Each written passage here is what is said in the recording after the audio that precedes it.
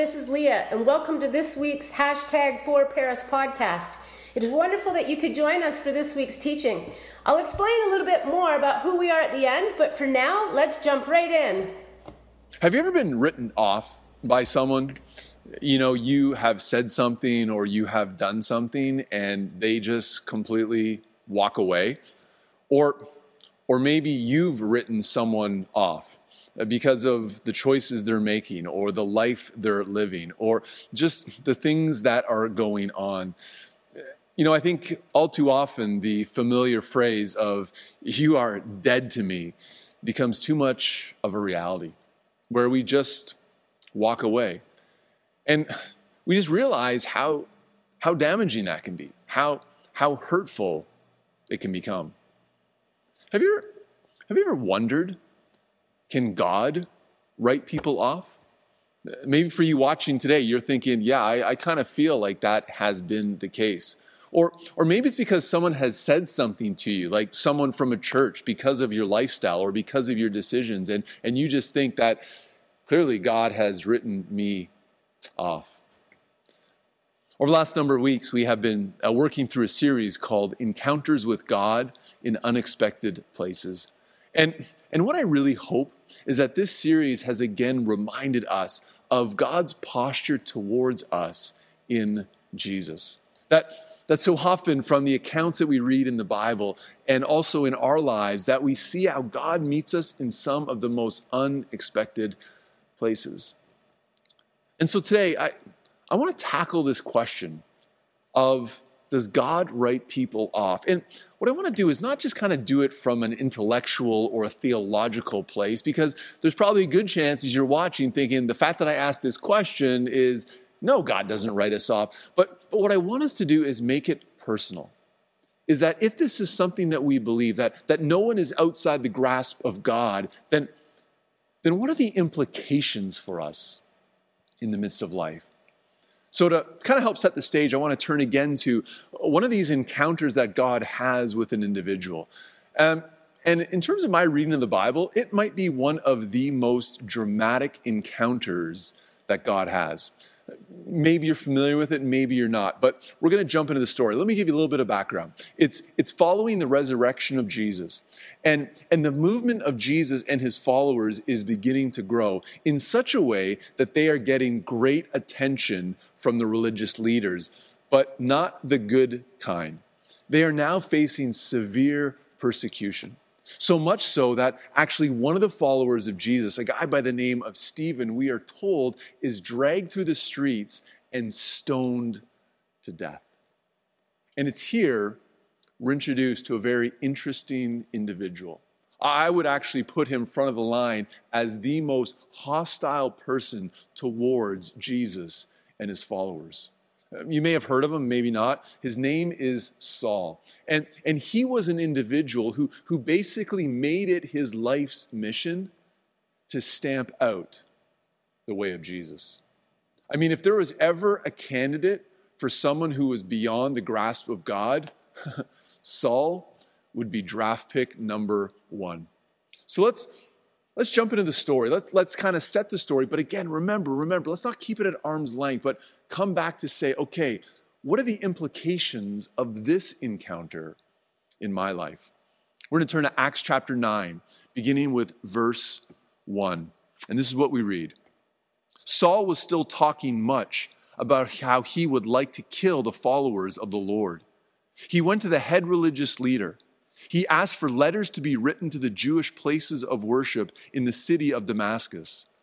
The letters were to say that if he found any men or women following the way of Christ, he might bring them to Jerusalem in chains. He went on his way until he came near Damascus. All at once he saw a light from heaven shining all around. He fell to the ground. Then he heard a voice say, "Saul, Saul, why are you working so hard against me?" Saul answered, Who are you, Lord? He said, "I am Jesus, the one whom you are working against. You hurt yourself by trying to hurt me." Saul was shaken and surprised. Then he said, What do you want me to do, Lord? The Lord said to him, Get up, go into the city, and you will be told what to do." Those with Saul were not able to say anything. They heard a voice, but saw no one. Saul got up from the ground. When he opened his eyes, he saw nothing. They took him by the hand and led him to Damascus. He could not see for 3 days. During that time, he did not eat or drink. Just want to stop there, because let's not jump too far ahead. Maybe you're hearing this for the very first time, and you see how the scene has been set. Here is an individual by the name of Saul who's making it his business to stamp out the way of Jesus by imprisoning his followers. And as we just read, something dramatic happens. Basically, Jesus steps in, knocks him to the ground, bright shining light. He goes blind, is unable to see. And Jesus tells him to go to Damascus. I don't know about you, but at this point, if you're hearing for the first time, you're thinking, all right, now Saul is going to get his due. Like surely Jesus has had enough. I mean, surely Jesus is not going to allow this individual to run around imprisoning his followers, watching as others get stoned to death. You're almost waiting to see what is Jesus going to do. Because surely, listen. We believe in love, we believe in grace, we believe in mercy, but there's got to be limits, right? Like, come on, God, what's God going to do with this guy? As you keep reading, you see that Jesus also speaks to another individual by the name of Ananias. You see, Ananias was living in Damascus, and he was a devout follower of Jesus. He was the very type of person that Saul was going to find, to root out, to imprison, and to drag back in chains back to Jerusalem. But he's told to go and meet Saul. Like, can you imagine? You're like the follower of Jesus. You're like, listen, we're hiding from this guy. And Jesus tells him to go. And I love Ananias' response. In verse 14, this is what he says. Ananias said, "But Lord, many people have told me about this man. He is the reason many of your followers in Jerusalem have had to suffer much. He came here with the right and the power from the head religious leaders to put everyone in chains who call on your name." In summary, Ananias is like, Jesus, isn't this the guy we write off? Like, what? Surely he's beyond your grasp. Like, I know you're a God of miracles. I know you're a God of transformation, but you want me to go? And then this is what Jesus says in verse 15. The Lord said to him, "Go, this man is the one I have chosen to carry my name among the people who are not Jews, and to their kings and to Jews." Let's just pull back for a moment, because I think sometimes we read the Bible, we just kind of skip through it really quickly. And we're like, oh yeah, okay. So the movement of Jesus is growing. There's a guy named Saul, and he's trying to stamp it out. Jesus confronts him, and now everything's going to be okay. Like, just pause for a moment and see the gravity of this event. That Jesus says specifically to Ananias, I'm going to use Saul. Everyone's going to be amazed, but I am going to use the most hostile individual towards me to do something great. And see what happens. In verse 20, we read this. At once, Saul began to preach in the Jewish places of worship that Jesus is the Son of God. All who heard him were surprised and wondered. They said, "This is the man who beat and killed the followers in Jesus.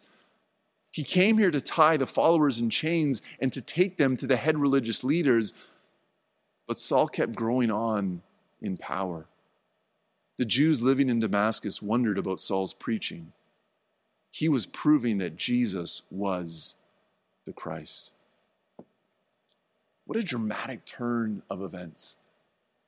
In Saul's journey to Damascus, in his encounter with God in Jesus, we see how he went from the great persecutor of the church to the one that was going to be used by God to transform the lives of many. I mean, as you keep reading the Bible, you see that Saul, whose name gets changed to Paul, becomes the most influential character in the entire movement of Jesus. He was the one who would go on to plant churches. He would be the one who would go on to raise up the next generation of leaders. He was the one who was inspired by God to write most of what we have in the New Testament, the second half of the Bible. And so what do we learn from this? I think if there's one point, it's this. No one is beyond the grasp of God. No matter what your past may be, there's an opportunity to experience the transformation of Jesus at work in our lives. Now, you probably assume that, right? You probably can intellectually believe that. You might even be able to debate that amongst others. I mean that's a truth we want to hold on to, that no one is beyond the grasp of God. But what does it practically begin to look like? Let me just kind of walk through three things that I see some of the implications for in all of our lives. Some of them may be more applicable than others. The first one is this, is that if no one is beyond the grasp of God, it means first and foremost that God is for you. Maybe someone is needing to hear that today. Maybe you've believed the lie for too long, that because of your past, because of your present, that God would want nothing to do with you. Maybe you've heard too many messages of judgment. Maybe you've heard it too often, that because of how you've lived, that there's really no hope for you. But let me ask you, when you start to match your life up with Saul's life before he met Jesus, do your indiscretions even hold water compared to what Saul did? I mean, Saul wasn't just neutral. He wasn't just kind of ambivalent. He wasn't just about, listen, I want to live my life and God keep away. He was actively hostile towards the movement of Jesus. He made it his livelihood to bring these followers to prison. And so, if God can encounter that person, surely he can encounter you. I think one of the challenges of encounters like this is that we can become distracted by just how incredible it is, how dramatic it is. But understand that we don't worship a cookie cutter God, not a God who just shows up in the same way to all people. And so we don't always need the dramatic encounter. But there is something going on that I believe is a takeaway for all of us. And it's found in the fact that when Jesus encounters Saul, he goes blind for 3 days. Now, at first you may think, well, maybe this is just God giving it to Saul for a couple of days, being like, listen, I'm going to shut you down for a little while. But God is not petty like that. There's a reason. And I think the reason is this. Whenever you close your eyes, whenever you stop looking out, you begin to remove a lot of distractions in your life. And I believe that Saul went blind for a few days because God wanted him to focus upon all that was happening. Have you ever considered that maybe God hasn't forgotten you, but rather you've become so distracted in life that you are failing to see the ways that God is wanting to reach into your life? The second thing that's interesting about Saul is as you read through the entire account, you read about how he was filled with the Holy Spirit. And now I know this is one of those moments where you might be thinking, whoa. I want to encounter God, but this whole idea of being filled by the Holy Spirit, like that's starting to get a little bit weird. But what that speaks to is this, is that transformation doesn't happen just by us doing it on our own, that God needs to be at work in our lives. The only reason that Saul was transformed is because God began to work in his life. And don't you want that? Don't you want to follow a God who steps beyond what is oftentimes natural, oftentimes what is even easily explained? And so for some, maybe this is the message you need to hear, that you are not beyond the grasp of God. And so will you continue to be open to how he wants to move in your life? Second thought is this. For some, you might be thinking, man, I believe this, but I have a friend or I have a family member or I have a colleague or I have a neighbor and I have been praying for them and nothing seems to be happening. I hope this story is an encouragement to you to not give up, to continue to pray, but to do something else as well.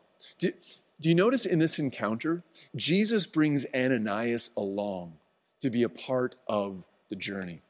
I mean, let's be honest. Jesus could have just had this conversation on his own with Saul. His life could have been transformed. He could have been given his next opportunity and on his way. But no, Jesus brings Ananias along because God loves to partner with others.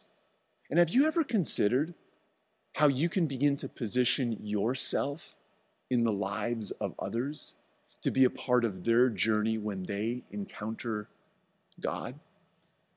You see, one of the things for me individually and for us as a church is we want to position ourselves in such a way that when people begin to encounter God, when people begin to have questions about faith or about church or about Jesus, that they will know who they can go to talk to.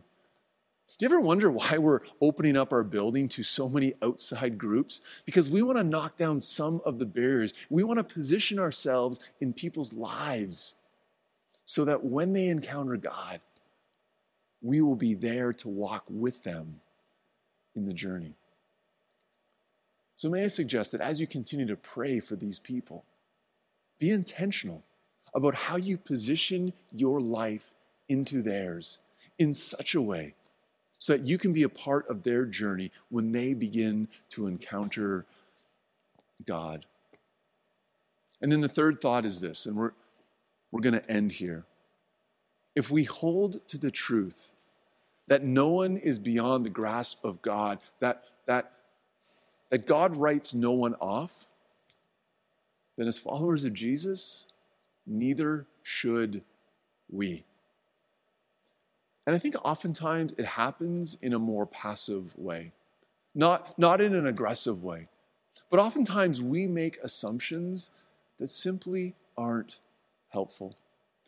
I love the response of Ananias and much of the early church when they heard about Saul. They're like, you've got to be kidding me. There's no way God is going to work in their lives.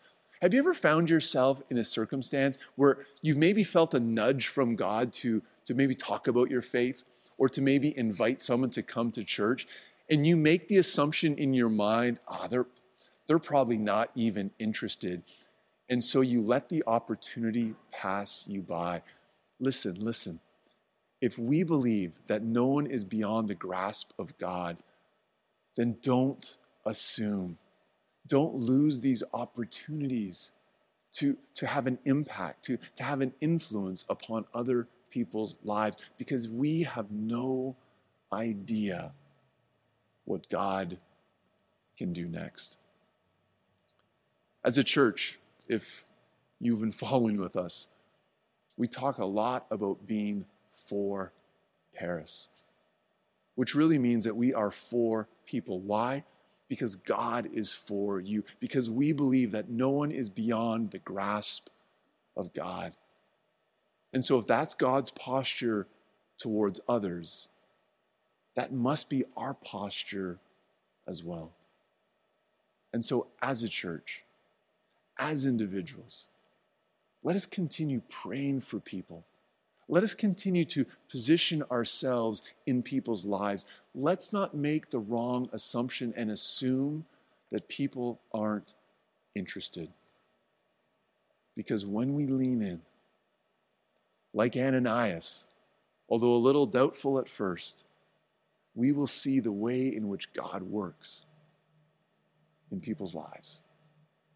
And don't you want that for our community, for your family, for your neighbors or colleagues or friends? Don't you want them to experience the goodness of Jesus? If that's the case, then what step can you make today? Let's pray together. And so, Lord Jesus, I just pray for those that are listening, those that are watching today, that perhaps have felt that they are beyond your grasp. May they know your goodness. May they take the step of perhaps just focusing upon you, removing some of the distractions, and allowing your voice to speak into their lives. I pray for those of us that are your followers, Jesus, that we would continue to position ourselves in such a way to not make assumptions that people are uninterested, but that we would be a part of people's journey. May we be for people, because Jesus, you most certainly are. For we ask this all in your name. Amen. And now may the blessing and love of God the Father Almighty, the grace and the mercy of our Lord Jesus Christ, and the peace and the comfort and the encouragement of the Holy Spirit be with you today, and in all of your tomorrows. Amen.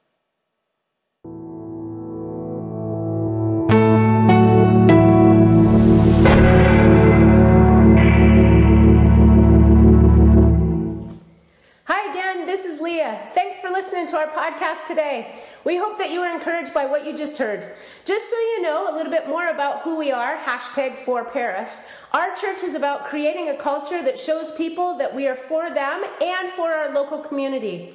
Jesus invites us to experience a meaningful life with him and others. So we meet every Sunday morning in person at the Paris Presbyterian Church at 10:30 a.m. and throughout the week in various home groups and pubs here in Paris. It is here that we experience authentic relationships and we grow deep in our faith journeys together. If you would like to connect with us further, you can find us on Facebook, Twitter, Instagram, and YouTube. And it is here that you can find links to any of our other audio and video podcasts, sermons, and you can track with what's happening with us each month. Please go straight to our website for more information now about our home groups and how you can get involved.